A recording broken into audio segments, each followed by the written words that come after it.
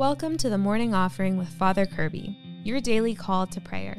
Pray with us every day right here on the podcast and in your inbox. Learn more at morningoffering.com. Greetings, friends. Welcome to the Morning Offering with Father Kirby. Today is Friday, February 23rd, and today I'd like to talk about with years and courage. But first, let's pray together. In the name of the Father, and of the Son, and of the Holy Spirit. Amen.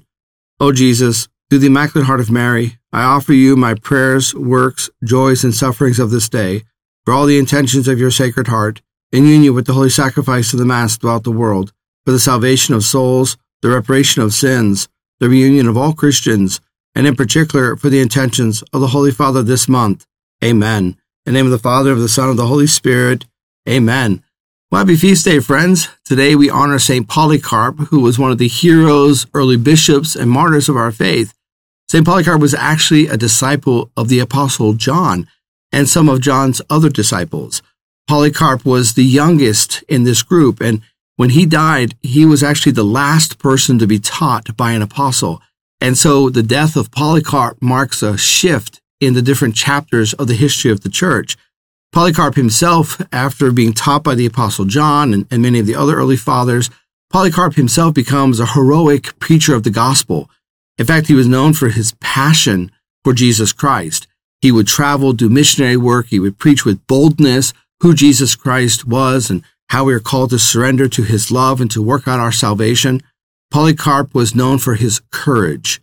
And as he grew in age, he was known for his years of wisdom.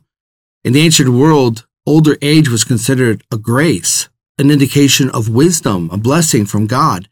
And Polycarp held those years and his courage. And so when the opportunity came for him to die a martyr, Polycarp did not shrink from that opportunity. In fact, he gave bold witness, even when his life was on the line. The martyrdom of Polycarp is actually still recorded. You can read this in the early church's writings because it was so heroic and so bold and so horrific that people wanted to remember what this Polycarp had done. This last of the apostolic students, this great hero who died such a heroic martyrdom, a bold martyrdom. So Polycarp in our history is very much revered.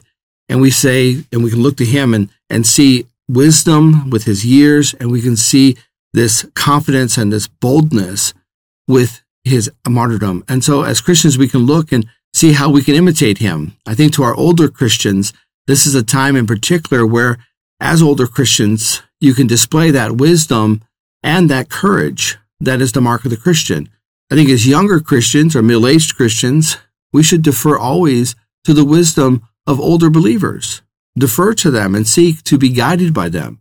Polycarp was taught by John. He welcomed his teaching. And when Polycarp taught, many Christians listened because of his wisdom, his years, because of his courage, his boldness. Those are our thoughts for today, dear friends. I want to thank you for joining me. I encourage you, keep fighting the good fight. And remember, you can receive daily spiritual encouragement sent right to your inbox when you subscribe to the Morning Offering at morningoffering.com. God bless you. Thanks for listening today. Be sure to like, share, and subscribe to our YouTube channel. The Morning Offering with Father Kirby is a production of Good Catholic, the media division of the Catholic Company. For more faith-filled podcasts and videos, visit goodcatholic.com.